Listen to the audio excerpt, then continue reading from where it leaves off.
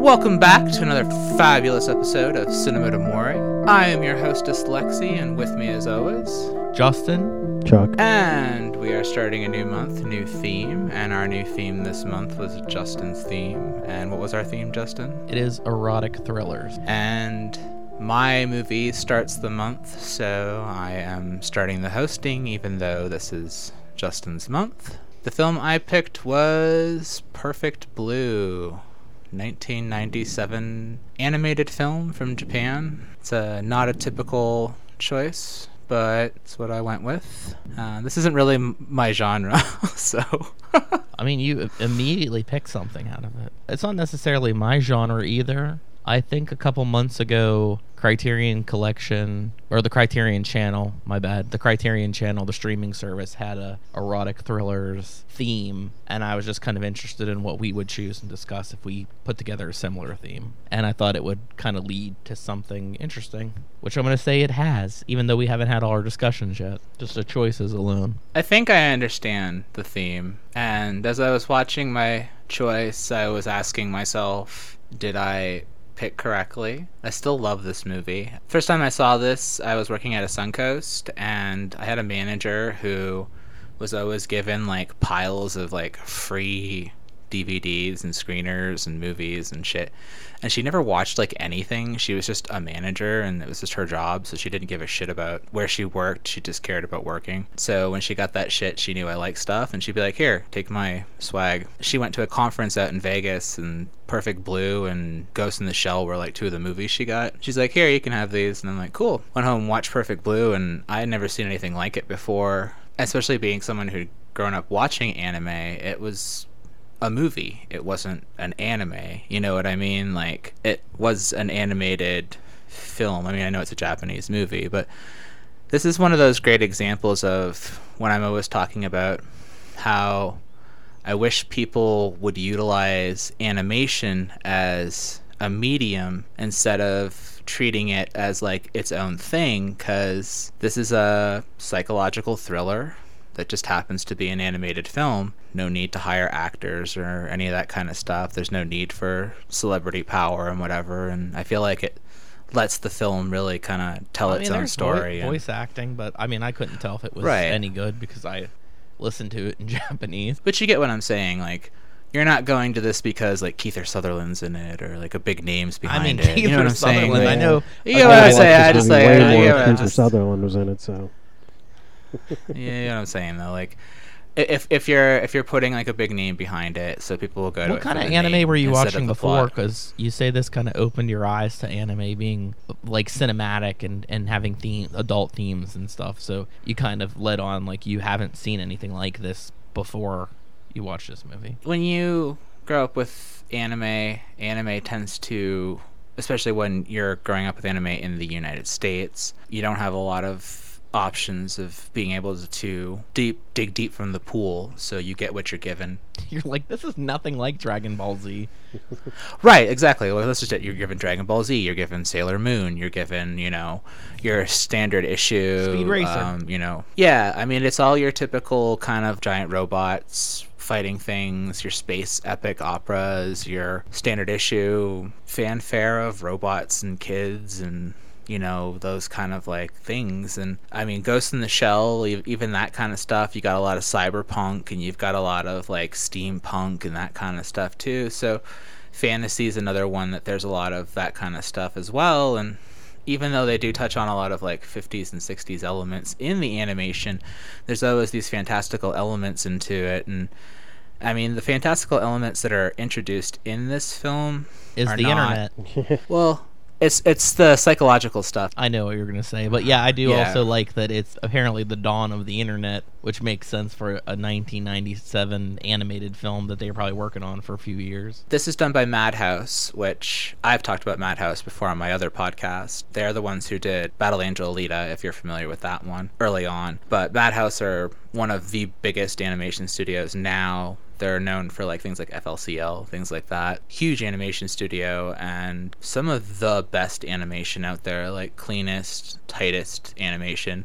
And when you look at this, there's no exception to that. I mean, for Cell Animation, this is so clean and so tight. Really fine details all really come out, so you get lost in it again, like with how finely detailed everything is. There's none of those like scenes where things are kind of like cut corners or things are like, you know, messy. Or when you watch cartoons and like the opening sequence is really pretty, but then like when you get into the show, there's a lot of those scenes where they just cut corners and the animation like degrades. There's none of that through this. It's all very like clean and smooth. So it's a really enjoyable experience from the animation standpoint. But outside of that, it's a really interesting film. It's about a pop idol who is big in her career, and she's also started doing some acting, and they think that maybe she can be bigger with her career if she starts going into acting instead of focusing on just being a pop star. So her agent is essentially like, we're gonna push you into doing full-time acting, and we're gonna take you away from the pop star stuff. She's about to retire from her group, and as she retires from her group, there is a hyper fan out there who seems to not want this. They have a web page where they kind of pretend to be her and mimic her behaviors, and she wasn't really aware of this until she quit the group, and then someone basically made her aware of it. When she starts pursuing her acting career, people start kind of threatening her on set, giving her like discouraging letters and sending bombs and things like just that. Casually throw that in there. She's starting to be threatened as she moves away from one career and into another career. As she moves away from that career, the career that she starts pursuing is also more sexual in nature as well, and so she's starting to engage in more gratuitous content, which is something that this person doesn't like as well. And so every time her content gets slightly more gratuitous, then this person reacts and starts killing the people that are working with her. And so now she's caught up in there's a lot of people that die over on the course of like the creators of this television show. They don't stop the television show at all. Not at all. It's not it's kind of surprising. The screenwriter's been murdered.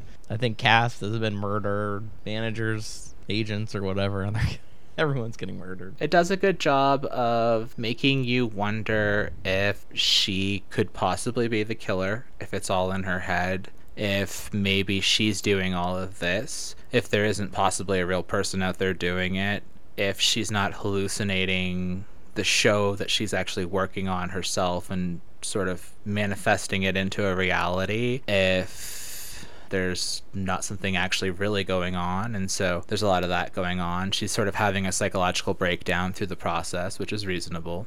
As she discovers the website, she starts reading the website, which starts making her question if it really is her or not. So she's not sure anymore if it's her making this website or if it's her split personality or any of this kind of stuff. And she starts to imagine her pop idol self when she's out in the world, seeing it out there, and so you're not sure if it's really a figment of her imagination or a real person showing up and that kind of stuff. So, and I think what's nice is like, you ever heard Mike Judge? I know it's a weird transition, but have you ever heard Mike Judge talk about King of the Hill before, and how people have asked him, like, why did he make the show animated instead of live action? And he's like, do you know what it would have cost to shoot King of the Hill live action? He's like, do you know how much, like, episodes of that show would have cost to shoot? He's like, we had an entire episode where we drove, like, to Montana and then drove, like, a semi up a mountain, and then, like, that would have cost a fortune to shoot. He's like, you can do so much more with animation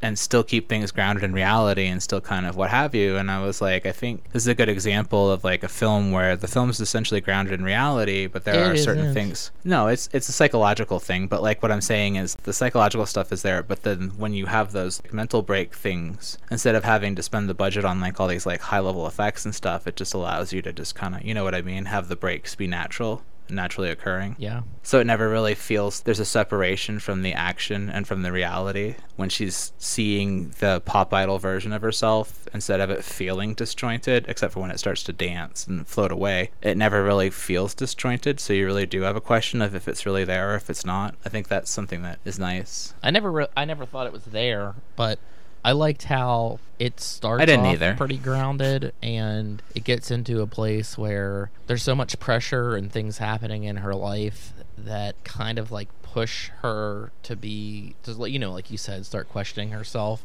And then reality starts to change over the course of this movie, and you can't really trust anything. And there's so many times in the movie, too, where since she's an actress, you think something's happening to her, and then, you know, they yell cut, and it's actually something that's taking place in the show that she's in. So yeah, they're constantly messing with the audience and playing with the audience. Sorry, this movie has excellent twists. Like, it's got like 3 solid twists throughout it, no problem. Everything just builds very well. There are a lot of plants and payoffs. One of my favorite things. They had like this rowdy group of people. I don't know if I want to call them a gang. They posed the problem, and there's just like a creepy guy, like the creepiest person in the whole movie, and he's just like this loner guy that becomes a stalker. He like fucks that guy up, and he, I guess, tapes it inside of an elevator, inside of the main character Mima's elevator,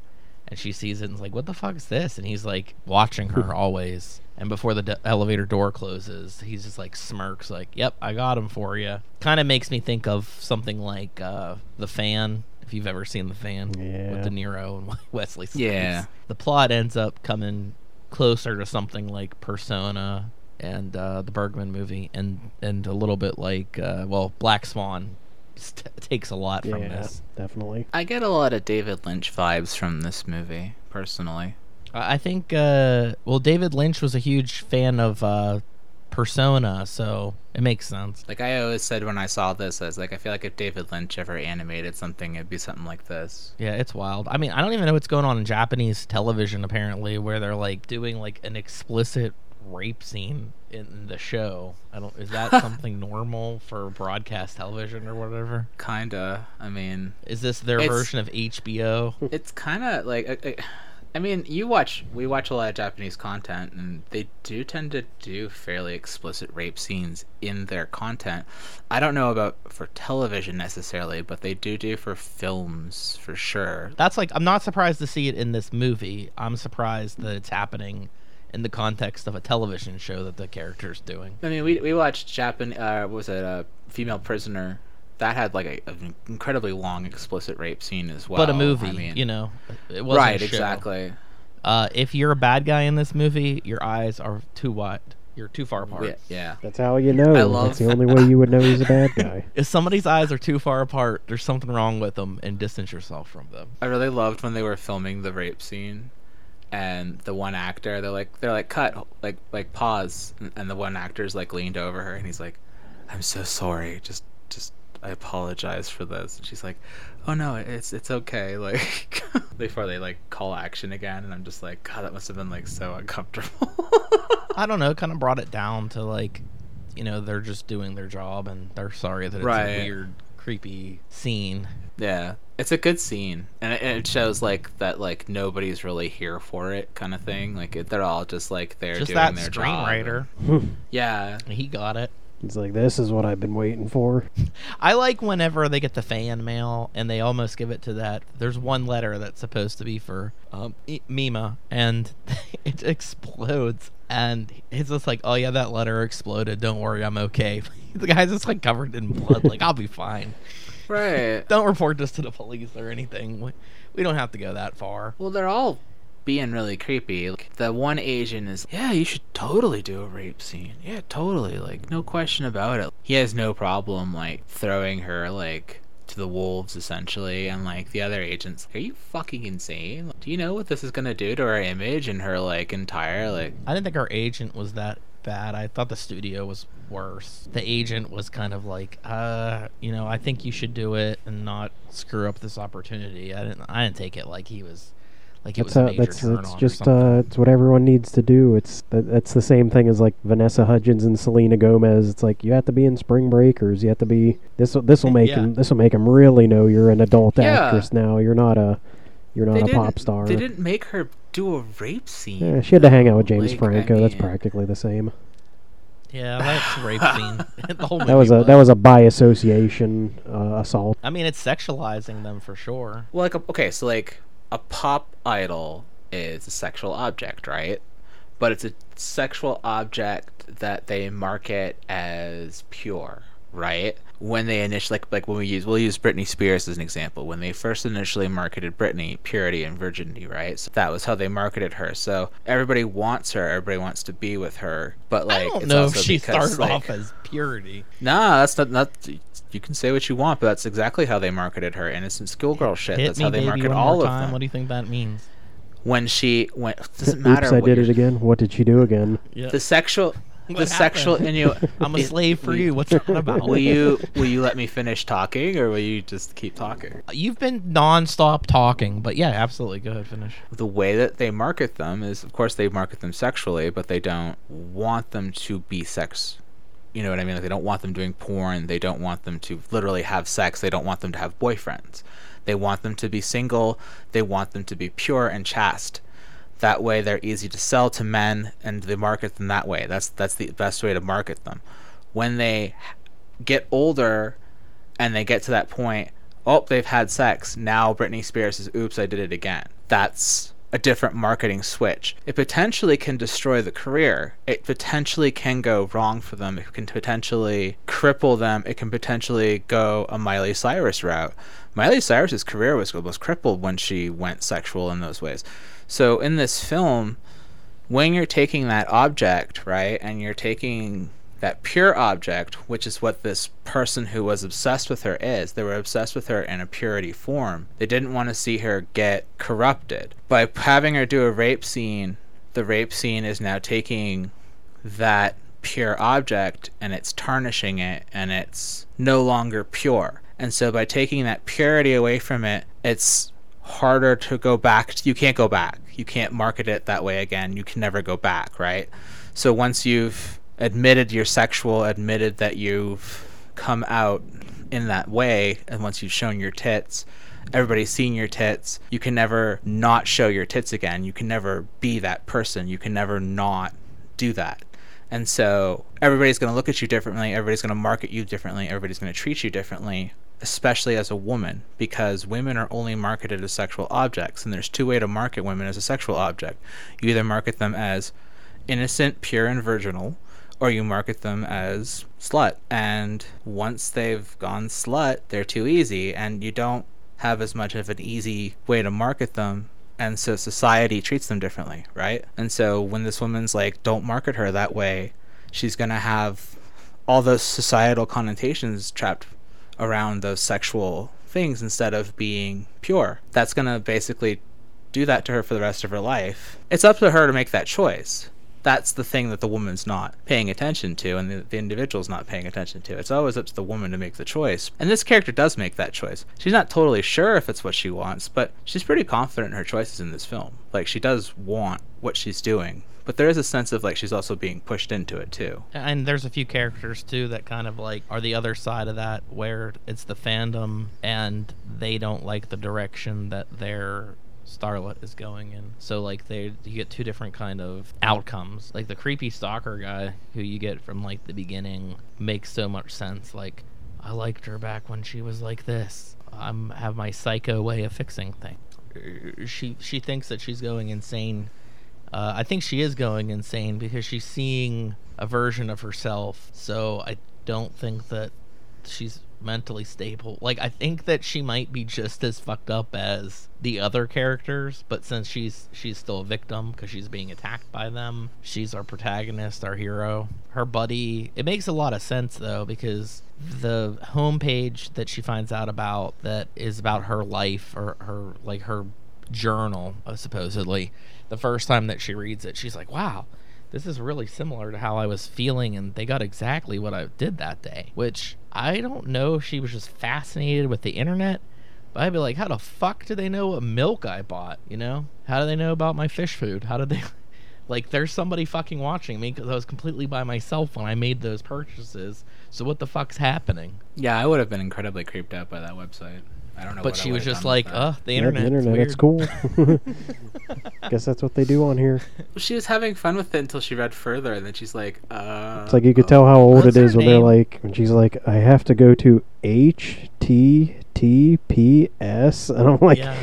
I'm like, oh god, they're typing out the entire address. Well, let's not even forget that she was using like Netscape. Yeah, it's like before, but they don't even, like, Internet Explorer is not even a thing. It's like, I'm gonna have to find you a browser, and it's like, what's that? That's how you get onto the internet. I do like, there's a lot of nice little hints in there that her manager, Ruki, I think's her name, is the antagonist, is the one behind it. She brings up very briefly that she was a pop idol and this is where she's at now in life. And the agent sort of says something like, you know, how do you feel about, like, your life changes? Which obviously she's somewhat suppressing it or now projecting it onto somebody else. And there's another thing too where it's like she's the one that's like so well versed with the internet. No one else really seems to be when she sets up the computer and everything for her, and she just acts like her buddy. But yeah, she's always with her. It's like it's obviously has to be somebody that's with you that's taking these photos and knows all these things about you at every given moment. And it kind of makes sense too, because being a past pop idol, she's kind of filling in the blanks because Mima's not saying everything that's on her mind. A lot of it's voiceover that she's thinking, and you know that's probably why she can nail it. I also love there's a scene in here. It's a murder, but it's gorgeously done. The murder of the photographer that her former bandmates warned her about, that will like he'll try to get you to take off your clothes and stuff like that, and he does. The photos get released. The crazy guy, Memania, I think is how he says his name. He's goes and just like buys all the magazines to like stop people from seeing it, which doesn't make any, you know, it's not a great it actually encompasses his mental state pretty well, because there's no way he's going to get all those magazines in Tokyo from every single. He's a smut buster though. Yeah, he is. He's a smut buster. He's a. Like, you don't understand what I did. It involved your children. I tried to explain that buying the butt buzzers and the dildos was good for their kids, and they didn't understand. He's talking about racist gemstones. I thought the same thing. I was like, yeah, it's like it just shows like, yeah, how like delusionally as he just goes to like the one newsstand that he always goes to and buys all their magazines, like they don't have them all over the city and all over the country that they could get those at, but he just bought them from that one place. Yeah, and I kind of like how you kept seeing him. So it was like halfway through the movie where I'm like, is he real? Is it something imagined? Because the movie does do a good job of making you think that the protagonist maybe could possibly be doing these things. Because she has a dream about murdering the photographer. Right. And then the photographer ends up murdered. But that's the scene that I really liked. I thought it was a great scene where he just opened the door and got stabbed in the eye with like an ice pick. I like where the pizza guy comes up and then he's like getting his money and he just drops the pizza and the guy just goes, "You're not a good pizza guy," and then he just gets stabbed immediately. And then he reaches for the phone and gets stabbed in the hand again. Like it is a pretty good moment. Still, you know, life goes on in Tokyo. Nothing changes. Stopping this like, TV show. There's a lot of murders are revolving around you. The show that she's working on as well, there's Double Bind. The character that she's like thinks is killing or what have you in the show also is very similar to the guy who's stalking her, who bought all the magazines.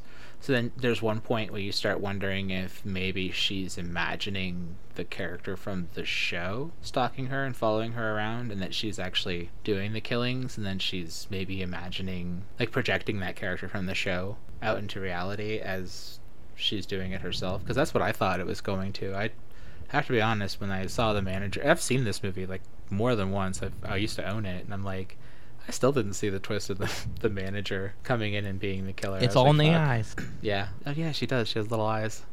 No, they're far apart. Both of the crazy people in this, besides the main character, I guess, because I'm going to say that she's crazy too. Their eyes are really far apart. They're the only animated characters with far apart eyes. That's probably like something that feels like somewhere in Japan, that it's probably like some like old thing of but watch out when you see people with like real far apart eyes. Like that's a sign that they're evil or something like that. Yeah. My mom always said don't trust people with squinty eyes. Yeah. That's always been a thing. People with like small eyes or yeah, if someone has small eyes, don't trust them. Beady little eyes, no good. Because the eyes are the window to the soul. Right. And these and people those windows are designed way like too Peppa far Pig. apart. Yeah, those windows are way too far apart. Yeah, I'm digesting the movie a lot. There's just a lot of things going on thematically. It's a very dense movie for being an hour and 20 minutes or something like that. It's a relatively short movie, but everything gets packed on it. I think the runtime's good. It's never boring. There's never like a slow moment. There's never any kind of like, it never drags or anything. It never really feels like it's like doing anything too slow or whatever. I feel like the director kind of has like some commentary to that too, because the very first scene is the Powertron, which is the Power Rangers. Yeah. And those kids walk out like, "Oh, that sucked." And I think those effects were terrible. I think the director was saying, "Well, I'm going to make sure this doesn't bore you." And he talks about boredom too, because he has some kind of that commentary from the regular people out in society, where they were at the bookstore. I think it was just like a manga store or something like that. They're like, nothing's going on that show. That show's so boring. And then they start doing like the rape scene or whatever, and that becomes, they're like, the numbers went way up on that show. It's starting to become like super popular again. Obviously, it boosts her to stardom because she does get pretty well recognized by the end of the movie. Some of those Japanese groups, they have such weird names. Cham. Their pop group is called Cham, all capital letters, and like that's not even that weird. That's a pretty common like Japanese musical group name, because there's like a group that I listen to called Glay, Glay. It's all capital letters like that. I'm like, I don't know what the fuck that means. I'm like, whatever. Like, it's just that they do that a lot. They just take like an English lettering and just, it's not even a word that means anything. They just like stick it together and it's like Cham. You're like, cool. The disassociation too with the main character works pretty well. I like that she's got fish, and that's the only thing that she has to take care of in this world. Early on, she's like, "Oh, I'm sorry, guys. I forgot to feed you yesterday." And then there starts to be scenes where, like, she shows up, and they're all dead. So you think, like, has she just been out of it killing people, and she doesn't remember, and it's, like, days have went by, and that's why she's not fed these fish. She takes down the poster for the band. Looks like she 1000% gets rid of it, but maybe, I guess, it's Ruki putting it back. I have no idea. It ends up back on her wall, which I feel like it's her just messing with her. But when you get to the big... Well, you kind of have, like, a fake climax with the Me-Mania guy, the stalker. And I actually really do like that scene where he just is the perfect embodiment of the crazy fan, where he takes it too far. Like, this person belongs to him. He's, and the only way to fix... he's brainwashed to think that she's like a duplicate or something, because... Like you said, she's supposed to be pure, so she's an imposter. So he has some crazy-ass shit going on in his head where he thinks that she's an imposter, but he's still gonna rape her or whatever. Lexi, by the way, there's a lot of rape in this for you not liking things with with that subject matter. There's a lot of rape in this. I do love the shots looking like the scene from earlier. It happens in the same place where she's like hanging off the stage. And, some grip or something just left their construction person, I guess, just left their tool belt open. So she's able to get that hammer, fucking get his ass. I don't know. I just like I think the violence was beautifully animated. And then, like, the real climax, I think, is great, too. Like, I like when she comes face to face with her pop idol version of herself. And it's weird to me that she doesn't realize who it is until she sees her in the reflection. Something's not right with the mental state of her main character either. But I do love how you see the villain in the manager. You see her in the reflection, or the few moments where she's getting strangled, how she kind of seems to like morph back into her regular self. When she's chasing her across the rooftops at like the end there. Yeah. How the hell is she like floating around and like jumping after her? Because I'm like, the thing is she's not. Like, I get that she's not. I get that she's not really. Like, I know that that's her and like form. But I'm like, this bitch is still chucking after her like full speed. Because I'm like, form or not, the form when it gets to her is physically her, like, fucking her up. I mean, she was a little husky, but she was apparently very athletic. Because that bitch was trucking after her across those rooftops, and I was like, I'm like, dude, she got stabbed. She was doing pretty good herself. I was I'd have been a little bitch about it if I got stabbed. I'd have been like, fuck. I'd have like never made it off the rooftop. But I do like when she's running through all those shops at night, and you just get the reflection of the look seemingly out of breath Rookie just chasing her with that ice pick. I think it's an ice pick. Yeah. There's a knife. Yeah, it's a nice pick. I just like how it's just like she's got that floaty nature. So you just have like a little bit of like, it's really grounded, trust us, but this is literally how our protagonist is seeing all this go down. It does get a little bit interesting too, where they get the bloody impaled on the window. And I like the truck that couldn't see her in Tokyo. I'm sure it would have been well lit and it was a straight road, but that fucker was like, I'll just run over anybody. I don't give a shit. Yeah. But I do like I'm not a bad person. Or why do you think that she saves? Why does Mima save Rookie at the end, who's put her through through all this shit, and literally has tried to kill her by basically manipulating a person to kill her and just taking it upon herself to kill her? I just think that she just doesn't want any more people to die. There's already been too much. There doesn't need to be more. Would you have been able to do that, or would you have been like, to let her get hit? I would probably save them too. But I've talked about this before. There's just something in me that doesn't let me not do things like that. What about you, Chuck? Would you have saved your evil doppelganger? No. Chuck would have been See, like, I wish I could be like Chuck. I'm like, I wouldn't want to help them. I'm just like, I know I would. Not jumping in front. And what if I die? It has an extremely happy ending because it almost looks like she is going to die. Like she's going to save this person that's been trying to kill her, and she's going to die. And, that would maybe be an interesting aftermath. They cut to the future. I don't know how much time has went by, a couple months, I guess, because Mima's hair's longer. They talk like how her progress has been, and they're like, she reverts back to you every once in a while. She's still not perfect. Still happens. Yeah, it still happens. Every once in a while. It looked like it was currently happening, or maybe it was just for the audience, but where she's looking in the mirror or whatever, and she's seeing herself. And then we're supposed to think that Mima has become successful, because people are realizing that she's inside the facility, and they're all kind of like, oh, she's here. Well, they think it's a double, but they recognize her. But yeah. Do they, or is she just overhearing it? I don't know. I think she's insane. Right. But they never really say kind of what she has, because we got that multiple personality disorder for like the villain, the DID, but they never diagnose the main character with anything. Like, there's no way that she just... I wouldn't think that she would just get over it. I feel like she'd have some sort of PTSD or some major issues. The last 3 minutes of this movie are pretty what the fuck? Like when she gets in the car and it's typical 90s anime ending, and she smiles and looks in the mirror and it's like it's a real happy poppy music. I was like, okay, her song we is didn't pretty need good too. 90s anime ending here. This was not this was so good, and then it's what is that? Okay. But her cheesy song I think works so well with the psychotic stalker guy, because the lyrics of the song were just if you're aggressive you'll get me, and I'm like, what the fuck kind of lyrics are those? Right.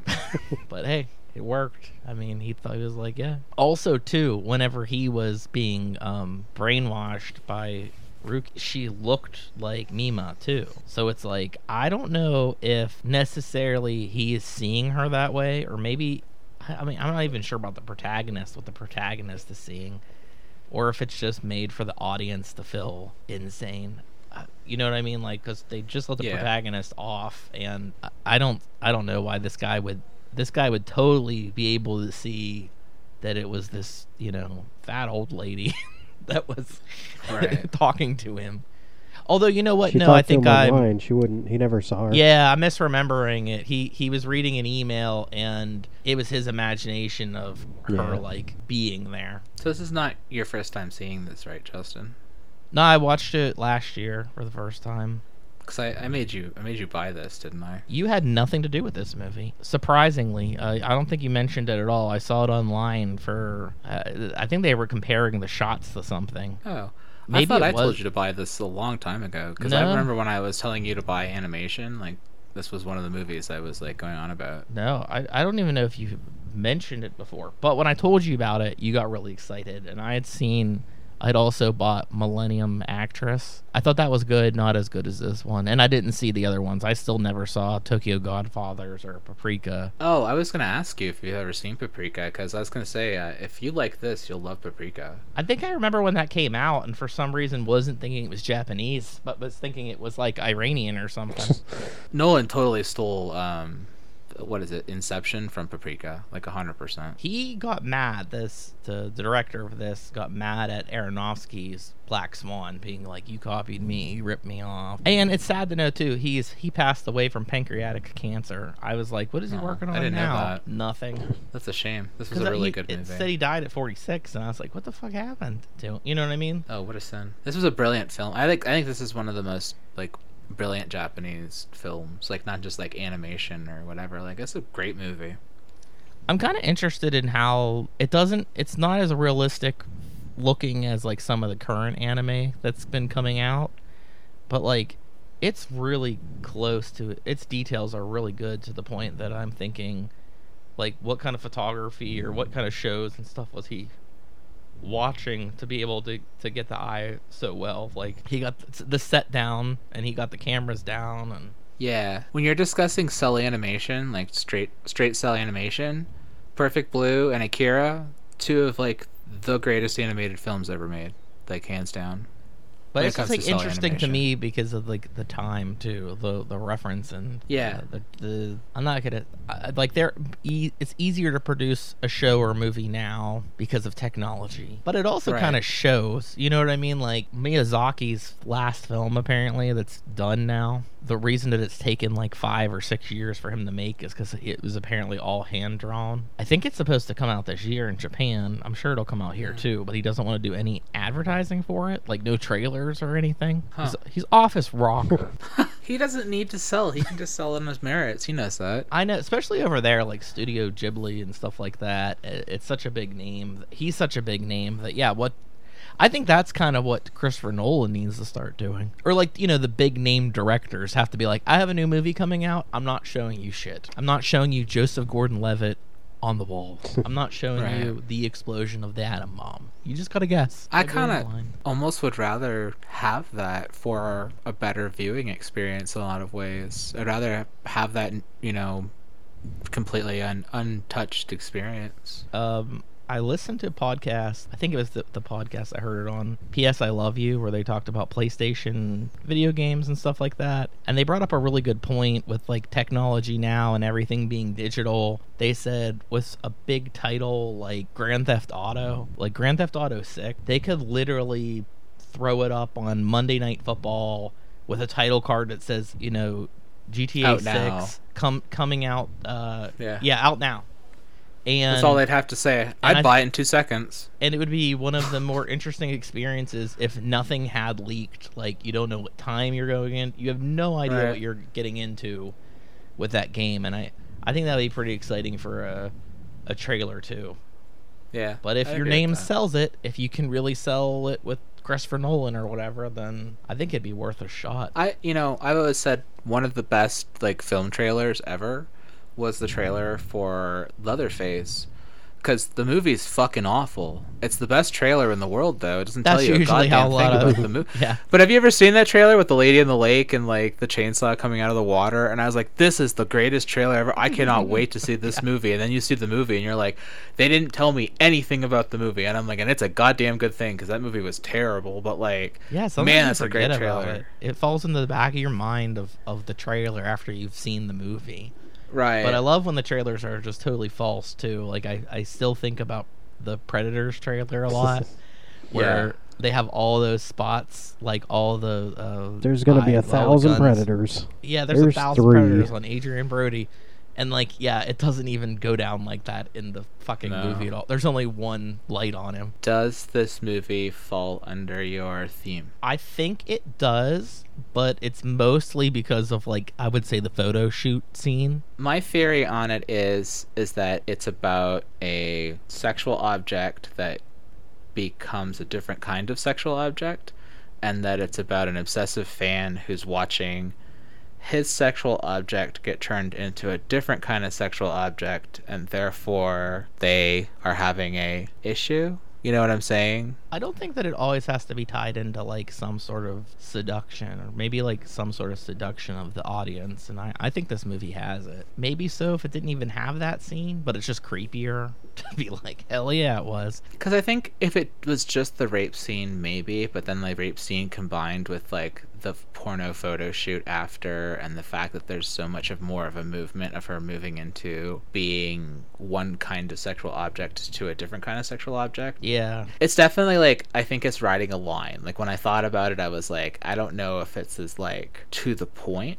of what your subject is. I think it was definitely, like, I definitely went outside of it a little bit, but I don't think it wasn't, if that makes sense. I wasn't very strict on it, except for, like, I might bring up, like, how you would, like, if I couldn't see it, where you would think you would define it in that sort of way. Because I'd say the typical plot for something that's more of, like, an erotic thriller is that, you know, somebody goes out and they have some sort of affair or something like that, and then they start getting blackmailed by somebody, or they're involved in some sort of murder, but they can't say anything because of where they were at.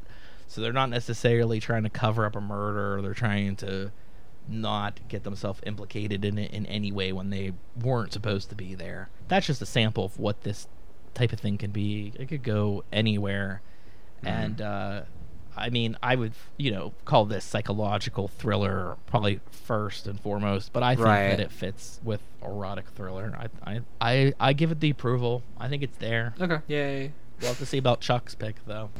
But there is a scene, too, so I mean, I don't know. Did you like this, Chuck? Yeah, I liked it. It was good. I'd actually say all three movies are probably on, like, my high end of I love these movies. Yeah, this is definitely, like, one of my all-time favorite films. I was really excited to kind of have an opportunity for it. So when you were like, you threw this at me, I was like, let me see if I can curveball my way and this one in there kind of thing. Because I was like, it's animation and a movie I like. Do you want to take a shot at trying to explain the title? Perfect Blue? I actually don't understand it, so if you can explain it, I would like that. So it's another one of those things where there's no exact idea of what it is. But the other day you're talking to me about color theory, and that's actually something really involved with this movie, which in Japan, the color that's most associated with purity is blue. Here it would be probably white. But I thought you knew that because you brought up purity. You're like, I love color theory, and I'm like, okay. No, I didn't know that one. That's actually really interesting. But so, like, the perfect purity is like perfect, like, idol status, I guess. Okay. No, that makes perfect sense now. Okay, that's a really good title then. No, it's cool. The use of color in this movie is gorgeous, but it's also, like, it's animated, so I think it's just like that rich anime color. So I thought that maybe that's... I didn't want to go into, like, this movie has good color because it's an animated movie, but it's beautiful. I mean... And my colorblind ass is like, what color? I mean, this movie has a lot of oranges and a lot of reds, and it uses them really nicely, and then, of course, it has a lot of blues. Yeah, Lexi picked this movie, Perfect Blue, and a few months ago she picked... was it Color Me Red? Yeah. Color Me Blood Red, yeah. Color Me Blood Red. Getting all the colors. So, like, color... Yeah, you screwed up. You should have, like... Well, actually, you can still do, like, the Purple Rose of Cairo or the Color Purple. Color Purple. What was the White Chicks? You could do that. I Am Curious Yellow. There's that one. She wore yellow ribbon. Yeah, you do have the opportunity to get some more color in there before the year's over. Oh my god. I'm going to pick a theme. I'm going to be like, color just has to be in the title. You're going to be like, fuck, I used all my colors. Yeah, and Chuck's pick next week. Chuck, what's your pick? Gone Girl. I love Gone Girl. Yeah. I think the book's great and the movie's great, and it's something that I've been wanting to talk about for a while. So it's another. I've never seen it. I hope you enjoy it. I actually, and I kind of hope you don't know anything about it because it really makes the movie a lot better. Isn't this Ben Affleck? Ben you Affleck, know too much already. Yeah, that's too much. Okay. I just heard something the other day that the front runner for this movie was Jon Hamm, but he couldn't get out of shooting Mad Men, so I love Ben Jon Affleck. Hamm. I think Ben Affleck's a better. Really thinking about it, I don't know. I think Ben Affleck's better than Jon Hamm for this role, at least. I love Ben Affleck. I think people are way too hard on Ben Affleck. I think he's quite. Everybody's great in this movie. I don't think anyone's saw, bad in Jersey this. Girl and Geely and. Didn't he win? Didn't Affleck direct this? No. Didn't he win awards? No, for this? David Fincher. It's Fincher. Oh, is this Fincher? Oh, I didn't know. Oh, now I'm excited. I didn't know it was Fincher. Probably my second favorite Fincher I was movie, unaware I think. of that. I love Fincher. I was talking about Fincher the other day. I was talking about Alien 3. I like Alien 3. Like, even the bad Fincher movies, if you want to, like, the bottom tier Fincher movies are good. I said the other day, if I could ever meet David Fincher, I would say, David Fincher, I think you need to stop being so hard on yourself about Alien 3. Because it's a good movie. Would kill you. He's like, he's shot Mindhunter here, and he is like extremely difficult person to talk to. Like, he'd fire you. Like, he fired everybody from Mindhunter twice. My one friend, he worked on Mank, and he's working on his new one that's coming out with Fassbender called The Killer, which sounds great, actually. I'm really excited to see that movie. I love Alien 3. He needs to not be shitty about it. Like, genuinely. Well, think about Alien 3. His movie isn't necessarily bad as much as what happened between the two movies. So if we ever talk about the Alien series, which I'm sure we will, it's like you get this ending of like, yeah, what's next for these characters? And they're like, they're fucking dead. I love it. I love it. I was like, man, I was a kid. I was like, this is exactly how I want this. And that's also like, good no. in franchises too, when you have the character that like they get the girl that they wanted the whole movie, and then the sequel comes out and they're not with them anymore. Like, it doesn't need like that. They couldn't get that person back, so they're just like, yeah. It's like Transformers 3.